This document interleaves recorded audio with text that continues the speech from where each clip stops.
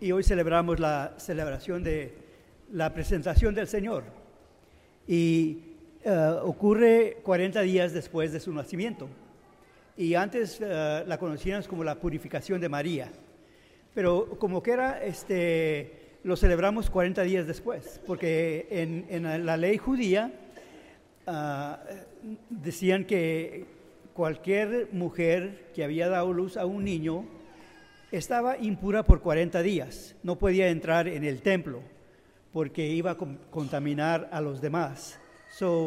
Como buenos judíos, ellos obedecían la ley judía y hacían lo que les decían. Se tuvieron que esperar 40 días para traer al niño al templo. Y esa es otra ley de los judíos, que cada primogénito varón era consagrado al Señor y lo traían al templo a presentárselo al Señor. Y aquí traen a Jesús en los 40 días según la ley de Moisés. Y tenemos que ver todo lo que está pasando aquí, y que es como cuando lo vemos nosotros y escuchamos las palabras y ponemos cuidado, es donde se junta el antiguo y lo nuevo. Ellos están practicando la ley antigua de Moisés. Siempre aquí nos dicen, según la ley de Moisés, según la ley de Moisés, lo que ellos hacían, practicaban, impura por 40 días, tienen que venir a consagrar el niño en el templo, ¿verdad? Todo eso, ellos como buenos judíos seguían la ley de Moisés.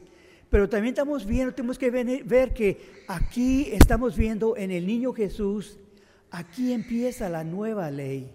Porque Jesús es esa nueva bendición, esa nueva ley para nosotros. Y aquí es donde empezamos nosotros a celebrar lo que celebramos como lo hacemos. Porque si se acuerdan que en aquellos tiempos primero hacían su culto en el templo. El templo era el centro de todo. Allí iban para todo lo que tenían que hacer. Y estamos viendo que cuando llega Jesús, ahorita apenas tiene 40 años, pero ya nos están hablando un poquito más de con lo que va a pasar más allá. Y sabemos que Jesús, especialmente con los apóstoles, viene y empieza a cambiar como hacen el culto ellos, a cambiar poquito a poquito la tradición de Moisés, la ley de Moisés, se está cambiando un poquito por medio de él, y por eso es que muchos lo rechazan, no lo pueden aceptar, porque no es lo que hacían nosotros. Y a veces nosotros nos quedamos de esa manera también. Nosotros estamos impuestos a hacerlo de esta manera, pero viene alguien que quiere cambiar un poquito y no estamos muy a gustos con eso. Y eso es lo que estamos viendo que está pasando aquí, que está llegando Jesús, la nueva ley, todo lo nuevo, nuestra salvación, el Redentor de nosotros, con la ley de Moisés, que la estamos dejando atrás poquito, pero no totalmente. Porque si nos acordamos que Jesús ya maduro, ya cuando estaba en su ministerio, siempre nos decía, yo no vine a deshacer con la ley. Yo vine a que se cumpliera cada letra hasta la coma más pequeña de la ley. Porque Él siempre venía a agregarle poquito más.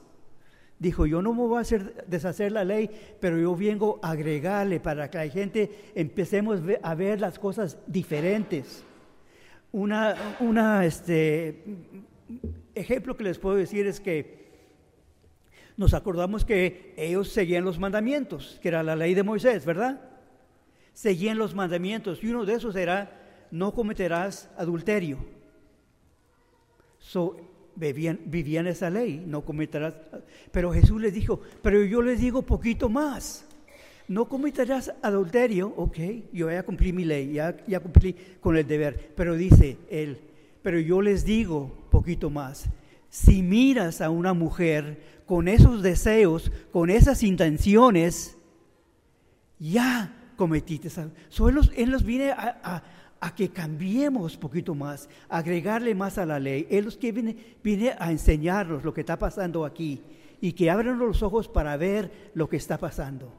Y Él también nos dice, es que he escuchado decir que ames a tu prójimo, pero yo le agrego poquito más, ama a tu enemigo. Si tiene hambre, dale de comer. Si tiene sed, ¿cómo puedo hacer yo eso con mi enemigo? Yo no lo quiero.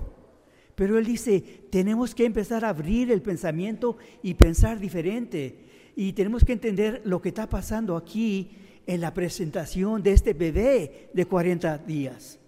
Apenas tiene 40 días, pero ya nos están diciendo muchas cosas. Y muchas cosas que tenemos que entender también es que una cosa es que lo trajeron a Él al templo para que lo bendicieran. Pero Él es la bendición, Él vino y bendició el templo. Nos acordamos otra vez de lo que está pasando, lo que va a pasar muy pronto, que dice, van a destruir este templo, no el edificio físico, pero está hablando de su propio cuerpo. Lo van a destruir y en 3 días yo lo construiré otra vez, ¿verdad? Y lo traen al templo, y Él es el nuevo templo para nosotros. En otras escrituras también nos dicen que todos vienen al templo a adorar, pero muy pronto no va a existir el templo, porque Él es el mero templo. Él es a quien nosotros vamos. So, tenemos que abrir los ojos a todo lo que está pasando en esta presentación, en este niño que apenas tiene 40 días, lo que ya nos están anunciando a nosotros. Y también otra cosa que vemos que cumplen la ley de Moisés, porque traen al niño, lo consagran al Señor, se lo traen al templo, pero no lo dejan. Si las personas, los padres, traen una limosna, lo pueden redimir. Es más o menos cambiarlo. Yo les doy esto, pero me llevo mi hijo para mi casa. Y en esta ocasión, ellos traen la ofrenda de los pobres para indicar de dónde sale este niño. No es un rey que nació en el palacio, nació en el estable y ni siquiera tenía cama. Lo acostaron por primera vez en el pesebre. Traen 2 pichoncitos porque es lo que pueden traer, la ofrenda de los pobres. Pero traen la ofrenda ellos más ricos que podían ofrecer al niño Jesús, al Redentor del cielo, al Salvador de los otros. Él eventualmente se va a dar su propio cuerpo por nosotros, nos va a redimir.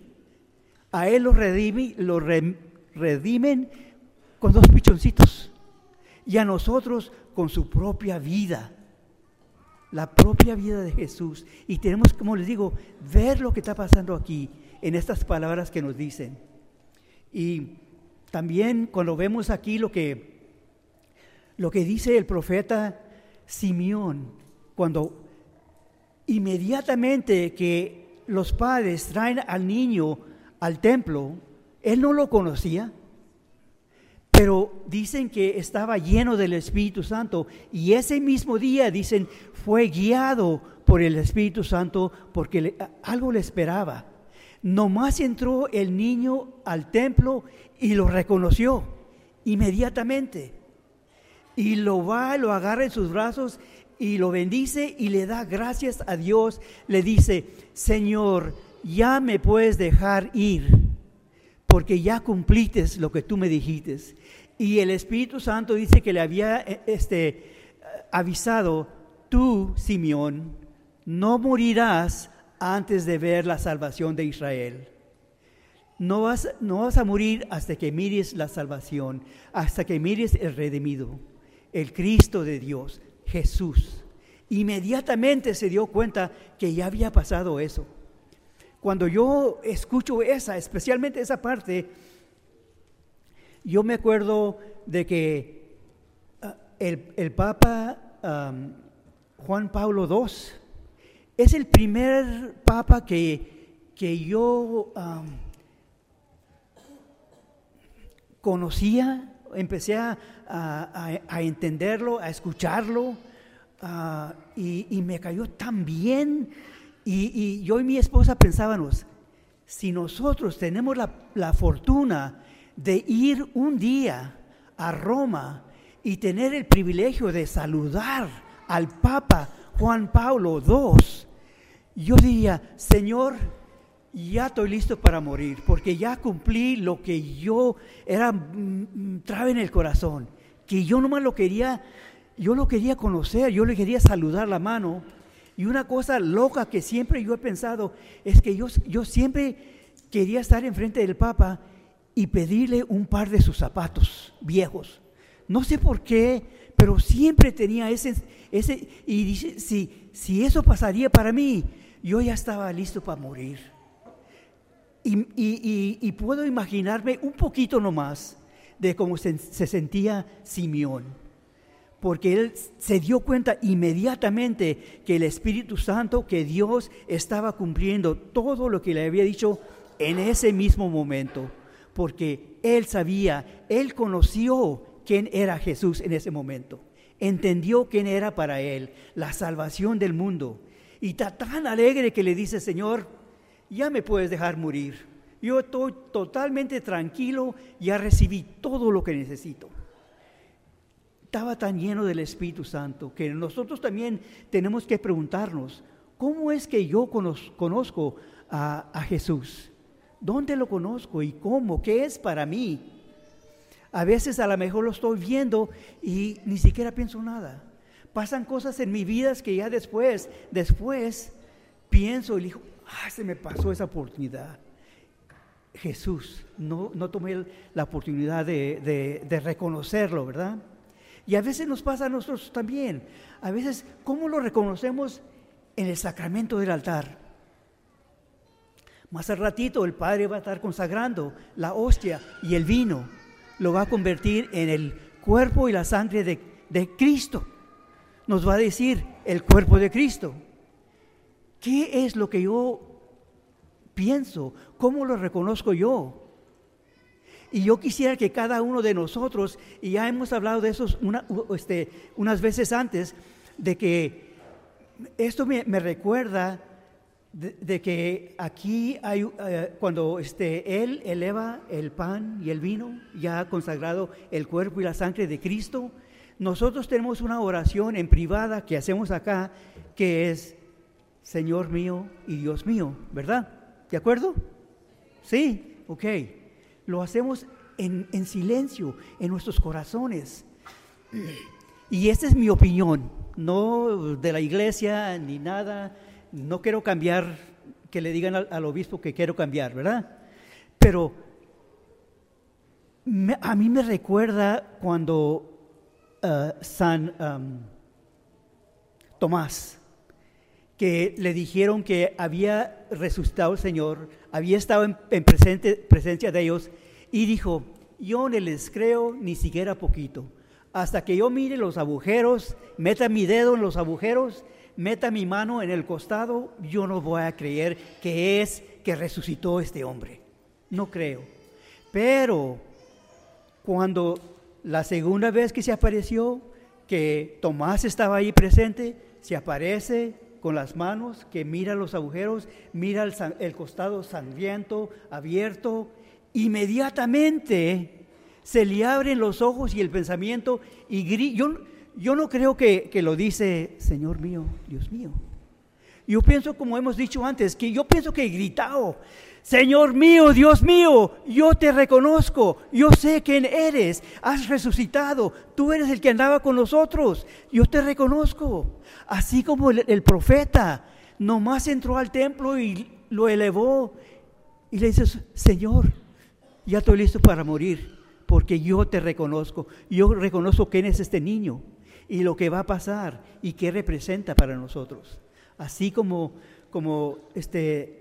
Tomás lo reconoce, nosotros tenemos que reconocerlo en el sacramento del altar, cuando recibimos el cuerpo de Cristo, el mismo Cristo que aquí 40 días después de nacido lo traen al templo a consagrarlo. Que nosotros tenemos que, en diferentes maneras que lo conocemos, lo reconocemos. Cuando lo vemos en nuestros amigos necesitados, los amigos que vienen a fortalecernos. Aquí está un hermano de nosotros que va a ir a Puerto Rico a estar con los que pasaron por aquellas tragedias que están. lo reconocemos que lleva a Jesucristo a esa persona. Tenemos que abrir los ojos a todo lo que pasa en nuestra vida cada día y reconocer que allí estaba la presencia de Jesús. Allí estaba y perdí la oportunidad porque estaba yo muy ocupado. Pero darnos cuenta en todo lo que pasa en nuestras vidas, allí está presente Jesús. Este niño que están consagrando este día, 40 días después de nacido. Y todo lo que significa aquí. Hasta lo que le dicen a María, ya le están indicando lo que viene para ella, lo que viene por medio del bebé que traen a consagrar. Que le dicen, va a ser causa de la caída de muchos o la elevación de muchos, lo que los aceptan, pero hay muchas personas que no lo van a poder aceptar. Y muchos de los judíos no lo pudieron aceptar simple porque ellos conocían las leyes de Moisés. Y en los primeros cinco libros de las Escrituras, ahí tenían las leyes, escribían muchas cosas, ¿verdad? Y nos están diciendo, como otra vez, como les digo, lo que les espera en el futuro. Porque los judíos entendían, en el libro de Deuteronomio, nos dice, creo que es el capítulo 13, nos dice que toda persona, todo hombre que muere en la cruz es condenado por Dios. ¿Me entienden? ¿Captaron esto? ¿Sí? ¿No? Ellos en las Escrituras decían, cada hombre que muere en la cruz, Jesús fue crucificado en la cruz, es que decían, fue culpable de una pena de muerte. Los judíos no lo podían aceptar porque dicen, si es el Hijo de Dios, ¿cómo es que Dios lo va a condenar? Dejarlo que muera en la cruz. No podían aceptarlo. Jesús era causa de que ellos se tropezaran, que no podían aceptar, porque estaban viendo al hombre y entendían la ley. No podían aceptar esto. Este hombre está condenado, murió en la cruz. Pero no sabían lo que les estaba esperando, que Él tenía que morir por nosotros. Por eso es la razón que Él nació 40 días antes, ¿verdad? Para morir por nosotros, por nuestros pecados. Porque así como lo trajeron y ofrecieron una ofrenda pobre para redimirlo, Él da su vida total, voluntariamente y sin condición, por un pecador como yo. Entender quién es y qué es lo que está pasando aquí cuando lo traen al templo a consagrarlo, a entregarlo. Y otra vez la ofrenda de los pobres, pero ellos traen la ofrenda más rica que podían traer. Nos dicen que los que podían traían un cordero para sacrificarlo. ¿Qué más podían traer que el Cordero de Dios? Dicen el Cordero sin mancha, sin ningún pecado. Lo trajeron al templo. Lo trajeron para que lo bendicieran, pero Él con su propio cuerpo, Él bendice al templo. El templo es el centro de todo para ellos. Pero tenemos que entender lo que quiere indicar, lo que va a pasar. Ya el templo físico no va a existir, pero el cuerpo de Cristo nunca va a dejar de existir.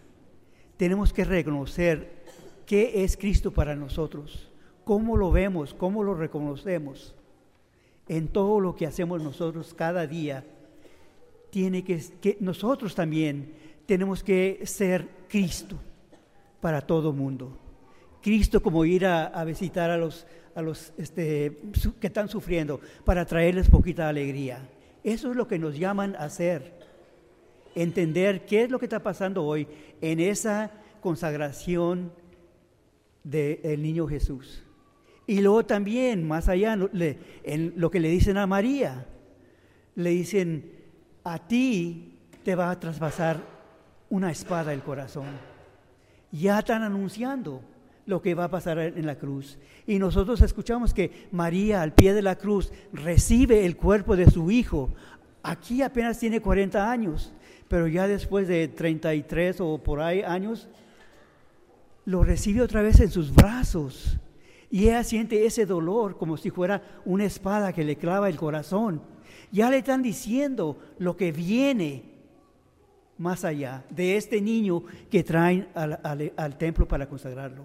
Nos están avisando a nosotros también que abran los ojos, el pensamiento a todo lo que representa esto. Cuando leemos las Escrituras, tomar un tiempo para reflexionar.